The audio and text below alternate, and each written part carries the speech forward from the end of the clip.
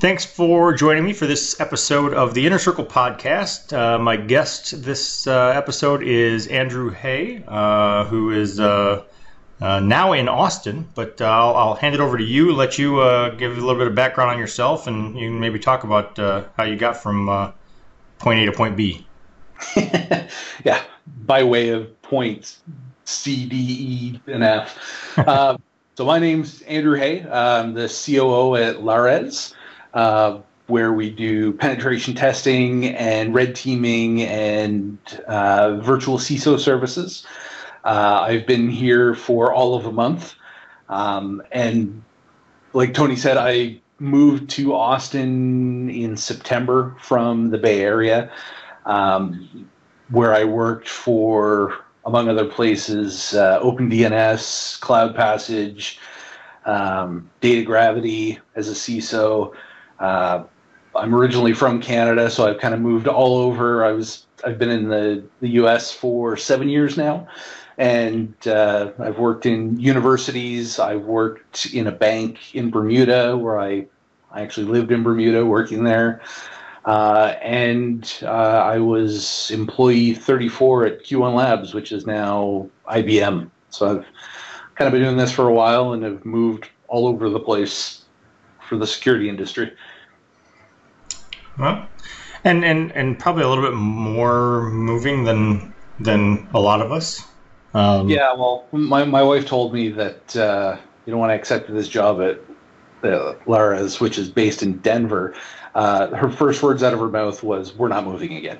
Like, no, I know it's a remote job. I don't have to move again. Like, we just unpacked everything. Like, yes, I know, dear. So yeah, moratorium on moving for the next little while. Yeah, I mean, for those who in the audience who may not know, I am also in Texas, but I'm in the Houston area, and I would say that, you know, Denver is one of my favorite places. But yeah, I'm with her on the not moving when you haven't even finished unpacking. You know, like, you know, give it a few years, and then maybe Denver's okay. But if you're going to live in Texas, Austin is the place to be. It is a cool town, although it's starting to heat up, and I thought I left all the heat and humidity behind me in Bermuda, but now it's coming back to haunt me. Yes, you'll get plenty of heat. You know, there's no shortage of heat in Texas. So you're at Lares, you're doing penetration testing and red teaming, and then you also talked about virtual CISO, and that's a thing. You know, when you and I were at the Houston Security Conference, we talked a little bit about that, and I wanted to get into that a little bit because I find it interesting, because it's a little bit like, you know, I have a day job at AlertLogic doing the blog and social media and, you know, content marketing in general for AlertLogic, but I've also got Techspective, and I've got, you know, I write for Forbes, I write for DevOps.com, and then I'm also working with a variety of, you know, tech and cybersecurity companies doing content marketing type stuff, and you know, I look at it like, you know, there's a lot of companies that need content marketing. I mean, they all need it to some extent. So they need someone to help with writing content and coming up with a content marketing strategy and executing on that strategy. And just as with, like, you know, say doing Office 365 as opposed to buying Office outright or whatever, or, you know, using a managed security service or security as a service like AlertLogic, as opposed to trying to do it all in-house. for most of those companies, it makes way more sense, both financially and strategically, to work with me as opposed to trying to hire their own in-house writers and build all that from the ground up. It's like I already know what I'm doing, and I do this for a number of companies, and I know the lay of the land. I'm an expert in this area, and you can get me for a fraction of the cost of what it would cost for you to hire people and try to do it in-house. And I imagine it's similar on the CISO side. So tell me a little bit about that. Yeah, and what's funny is that the first time I ever ran into a part-time or fractional executive was when I was at Cloud Passage, and we were a small company, still a startup, and we had a part-time CFO. And I thought to myself, there has to be enough work for a full-time CFO. This is crazy. But it turns out that this gentleman was managing, the finances for Cloud Passage and a couple of other clients as well. And, fast forward to the last 2-3 years, and the concept of a part-time or virtual or fractional chief information security officer has just exploded, because a lot of organizations know they need a security executive on staff. Just as many organizations are in either parts of the country or parts of the world where they cannot entice someone to come in and do the job full time. And likewise, they may not have enough work for an individual to do it full time. So the idea of having a virtual or fractional CISO is very appealing, because they can, just like cloud instances, they can spin that person up or down as they need it, or as they need them, and make it more project oriented. And that individual can do everything from really steer the ship.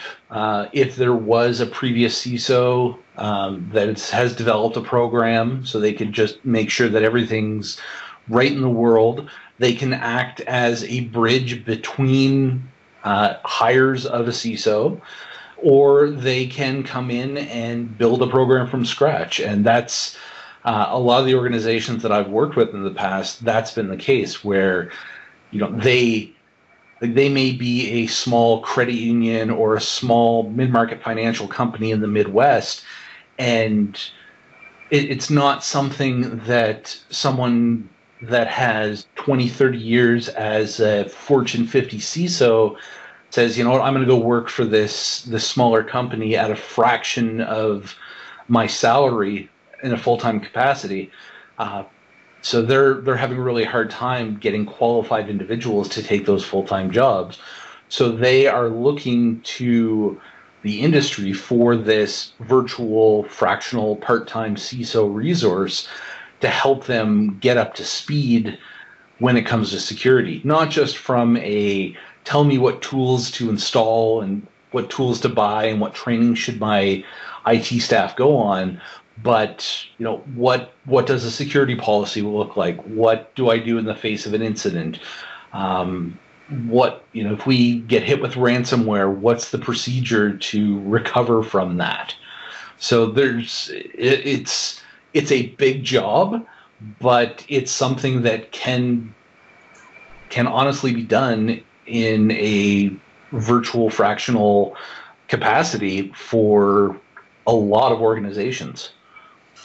Yeah, I mean, I don't want to underestimate the importance of the CISO in comparing, my part-time content marketing, is not quite the same, because the CISO is also the one in a lot of organizations who's the default scapegoat or fall guy when the stuff hits the fan, and so my burden in terms of the success or failure of the company is much lower.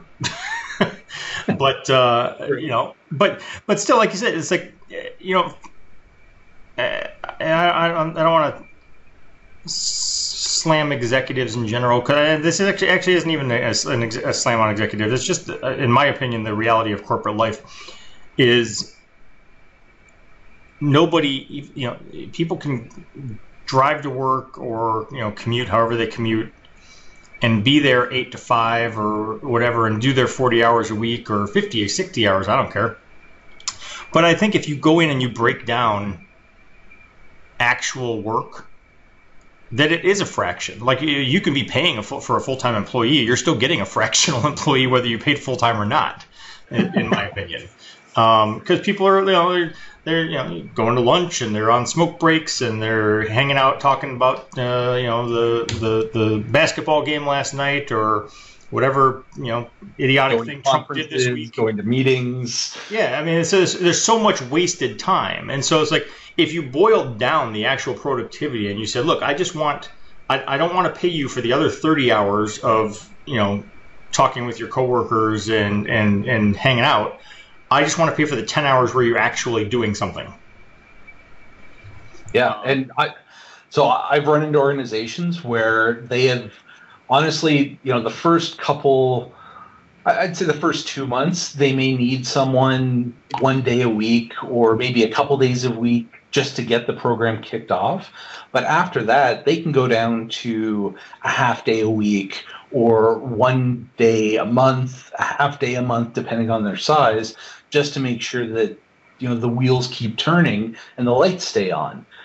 And one thing I'll say about the virtual CISO is that person is brought in to not just be the voice of security. They're also there to be the interface and the translator between the technical aspects of the business and the really operational state and objectives of the business itself. So they're not just pushing, we need to buy this, or security is the most important thing in the world.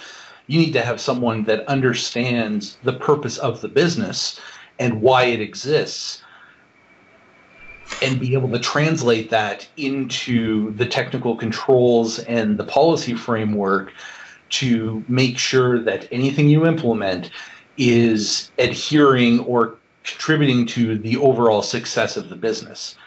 And I find that's where some of the conversations I've had have stalled, because they say, we've got Jimmy, he's our desktop technician, he also handles security. And I say to them, like, well, does he present metrics to the board on the success of the security program? And they say, well, we're not quite there yet. We don't really need to invest in that. Or, if we have a question, we just ask Jimmy. Jimmy gives us an Excel spreadsheet. Well, that might be good enough for, the smallest of the small organization. But as, technology is becoming far more prevalent than it was 5, 10, 15 years ago, customers and partners are starting to ask of their companies they're dealing with, what do you do for the security of my data? What do you do for the security of our partnership and the sharing of information between our companies? So that's maybe not something that Jimmy is able to answer, because they may not have the idea of what the business is trying to achieve and be able to relate to it in a technical perspective. Not to slam Jimmy, but Jimmy could be a very technically adept person, but unless they've been in that role or have had at least exposure to that whole spectrum from the board down to the trenches, then they may not be the right person to build and manage a security program. Right. Well, and you talked about how when you're starting up, you need a little bit more, and then there gets to a point where it's kind of coasting on its own under its own power, and you only need to that virtual CISO to come in once a month or whatever. But even in that scenario, I imagine, and you can correct me if I'm wrong, that he's still a phone call away. If it's 2 weeks into the month and something seems whack.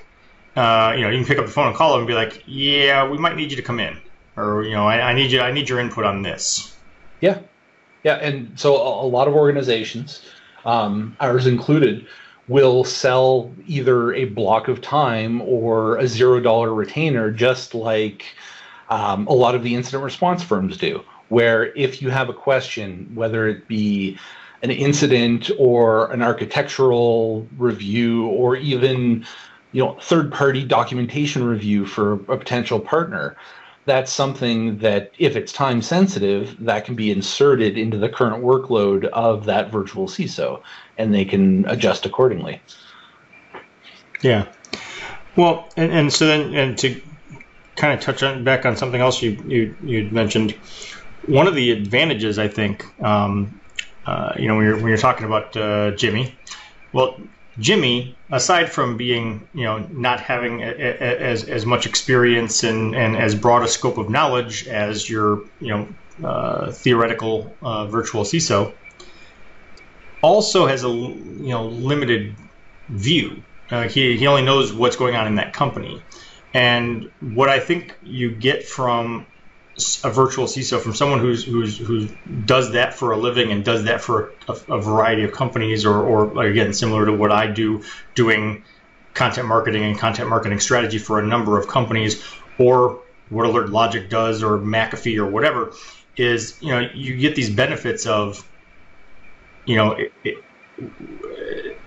of sort of not crowdsource, but a broader range of input. So like, when I was working in the trenches, doing security, I only had access to my stuff. I could see what was going on in my environment. But the McAfees and the Qualyses and the Alert Logics of the world have customers all over the world, and they've got, SOCs that are monitoring traffic from all over the world. And so when, customer A in Singapore gets hit by something, they can immediately learn from that and apply that knowledge to protect all of the other customers around the world. In a similar way, like a CISO, a virtual CISO has already done things and knows kind of what works, what doesn't work, and brings that knowledge to the table so that you're not trying to do everything from scratch. Yeah, it's essentially a one person or a one company CISO ISAC, where that company or that individual virtual CISO can share information and lessons learned across the entire portfolio of companies that they're managing. And that's a huge benefit, because that's something, as an individual company, you would probably be paying a lot of money for your full-time resource to join these peer groups and share the information amongst the peers, whereas you could leverage a virtual CISO who would already be plugged in to additional customers in your vertical or across same lines of business that can bring that information to bear as part of their contract cost. Right. And ultimately that contract cost ends up being, a significant savings for the company. And I won't even pretend to understand the arcane math that goes into that, because, somehow, paying contractors exorbitant amounts of money works out better for the company after you factor in things like healthcare and vacation time and everything else. But, so from my perspective, it seems like a win-win, because I feel like I'm actually making more money, than what they would pay me if I was a full-time employee. And yet somehow that's working out in the company's benefit, because they don't have to have all of these other sort of intangibles that go with having an employee. Yeah, well, so I started doing some of the math around the savings for a virtual CISO, and just high level. So I did some research and found that the average Chief Information Security Officer salary across the United States, and this is average because obviously the big cities are going to be skewed to the higher end, but the average CISO salary is around $170,000 a year. And if you were to hire a virtual CISO at, let's say the rates that we use, if you did 1 day per month of that virtual CISO, you're going to save around $177,000 versus a full-time employee. That's factoring in, vacation time, health care, and all the other intangibles that go along with a full-time employee above and beyond their salary. Whereas if you did 1 day a week, it goes down to a savings of roughly $75,000 a year. And that's still a significant savings for having a resource that is allocated to your organization 1 full day every week of every month of every year. I would be amazed to find a company that didn't see $75,000 in savings as a good thing to have. Yeah. Well, and like I said, and I actually just had this conversation with someone earlier regarding a different topic, but I use it as an example often, which is as soon as Microsoft introduced Office 365, I've been a fan since day one, and I would break down the math, and I'd be like, well, I don't understand why anyone would buy Office the old-fashioned way, where you're licensing it on a per machine basis for $400 per copy of Office, and now you've got to get your own servers and host your own Exchange server and your own SharePoint, and now it's your problem when the server goes down. You've got to keep it updated, you've got to keep it patched and protected, all these things. I'm like, or you pay Microsoft $7 a month, and you just have Office, and the whole and Microsoft is doing the whole infrastructure back end, and you're kind of getting like Microsoft thrown in for free as your IT department, and it just seems like a no-brainer to me. Yeah, and people have a tendency to want to have that control. So think to financial services industry, where they said, we're never going to adopt cloud. We're never going to move workloads into cloud because we need to have it in data centers because we don't trust security, blah, blah, blah. And now they're moving stuff to cloud, and they're doing it in a big way because they understand that their security concerns weren't valid or are invalidated by the tools that are available. And in some cases, it may be more secure in a cloud environment than in their data center. Yeah. And all the cost savings.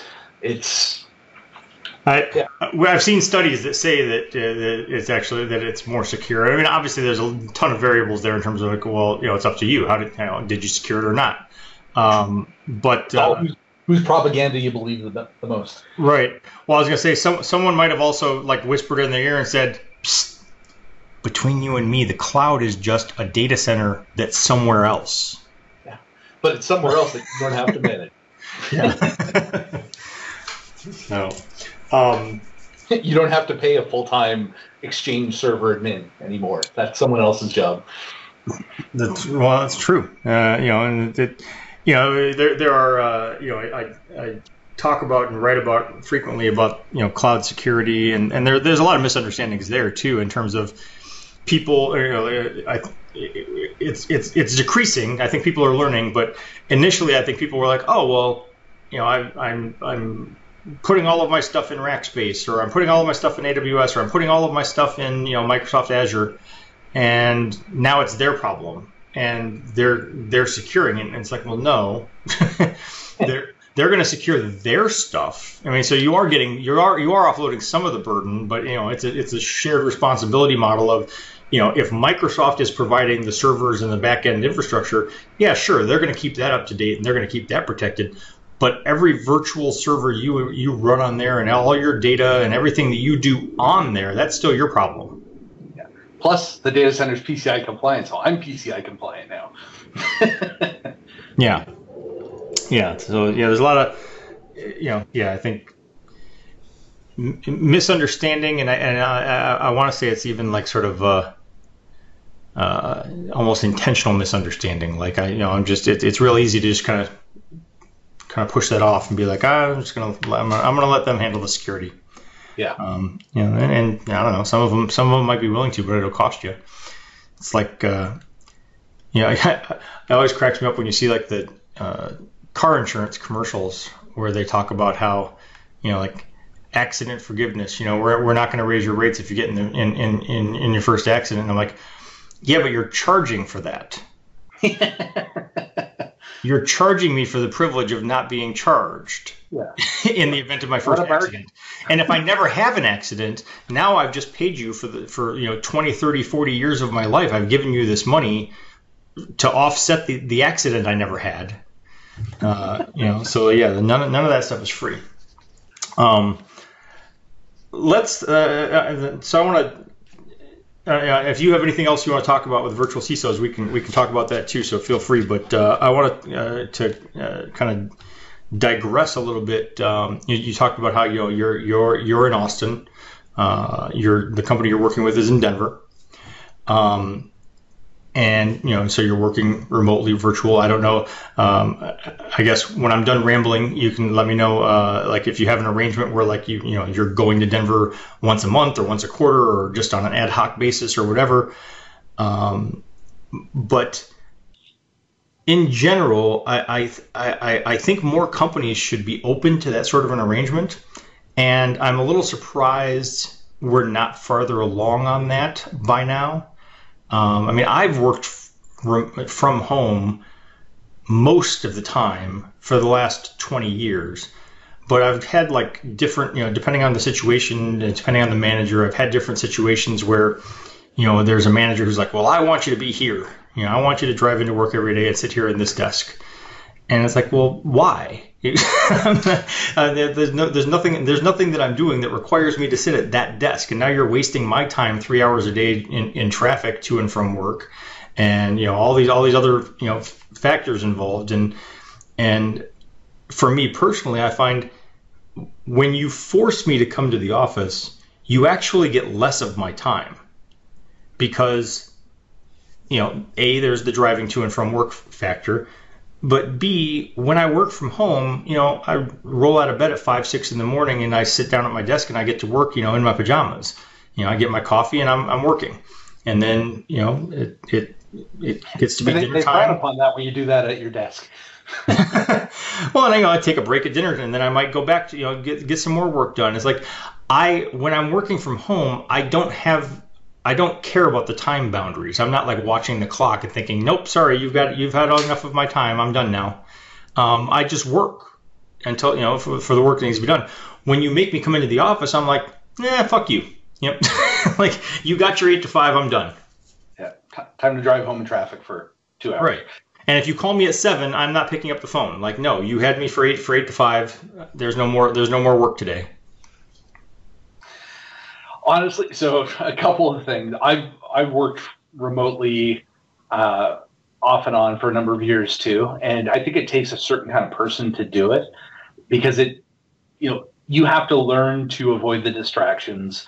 I have 2 dogs, and the good thing about having 2 dogs and the bad thing is that when they want to go out, it's a forced break for me, which means I've got to drop everything that I'm doing or at least wrap it up and then go spend some time with them outside at the dog park.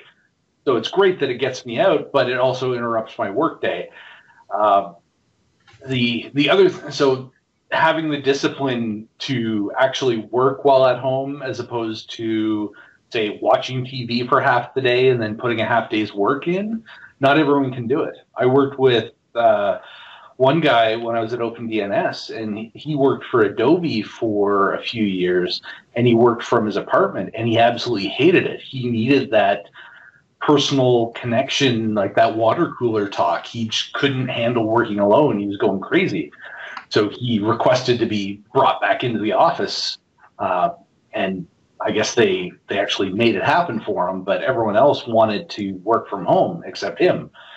Whereas, I could take it either way. I think that if your manager says you have to be there because he expects you to be there or they expect you to be sitting in that chair, that to me says that that person probably isn't that great a manager and doesn't have a lot of faith in you, or has had a bad experience in the past with employees where they've not worked hard when unsupervised. But really it's also on that manager to understand that this is the new way of the world. Some people have to or prefer to work at home because they're more productive, and they need to change their management style and capabilities to accommodate that.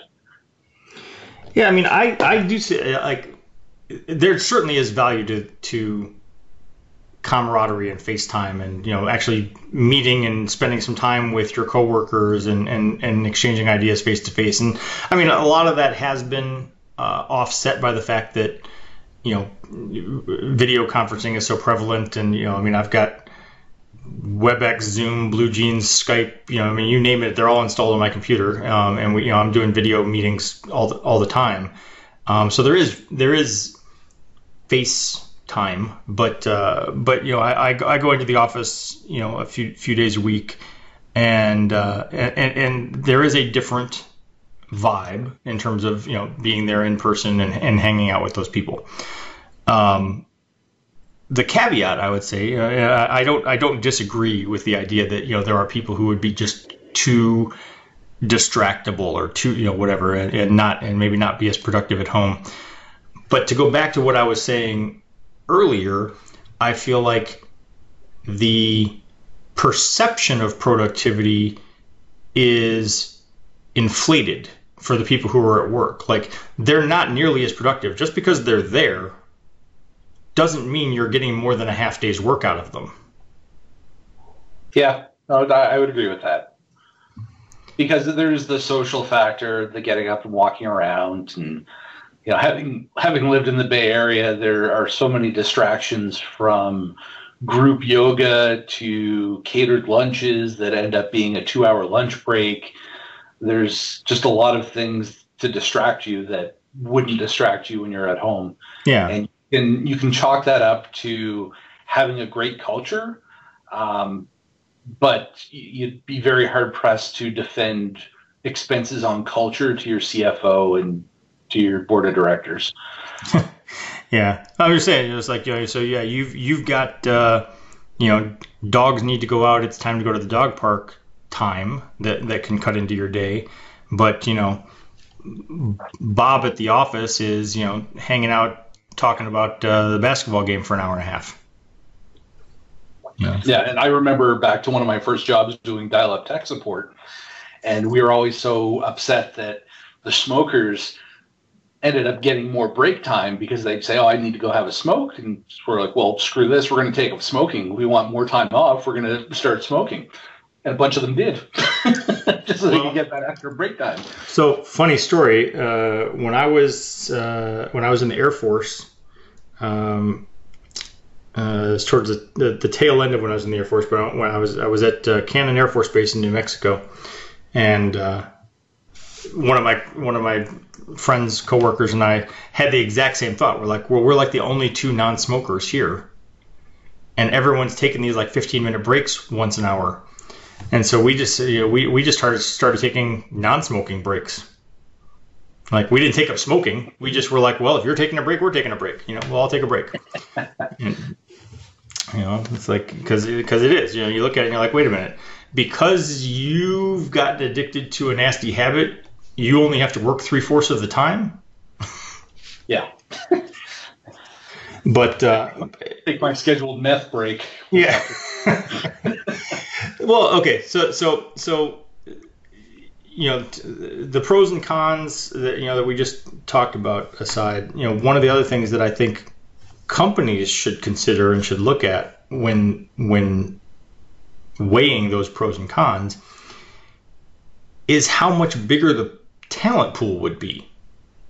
I mean, I've done a number of interviews with companies in the Bay Area who are like, wow, your resume is great. This is great. That's great. We'd love to make you an offer. Can you move to San Francisco? I'm like, no.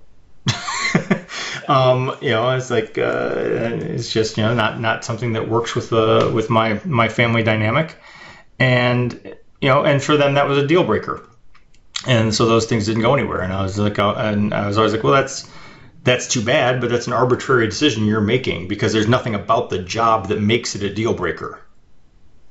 Yeah, and so when I was the CISO at Data Gravity, they were in Nashua, New Hampshire, so just over the border between Massachusetts and New Hampshire.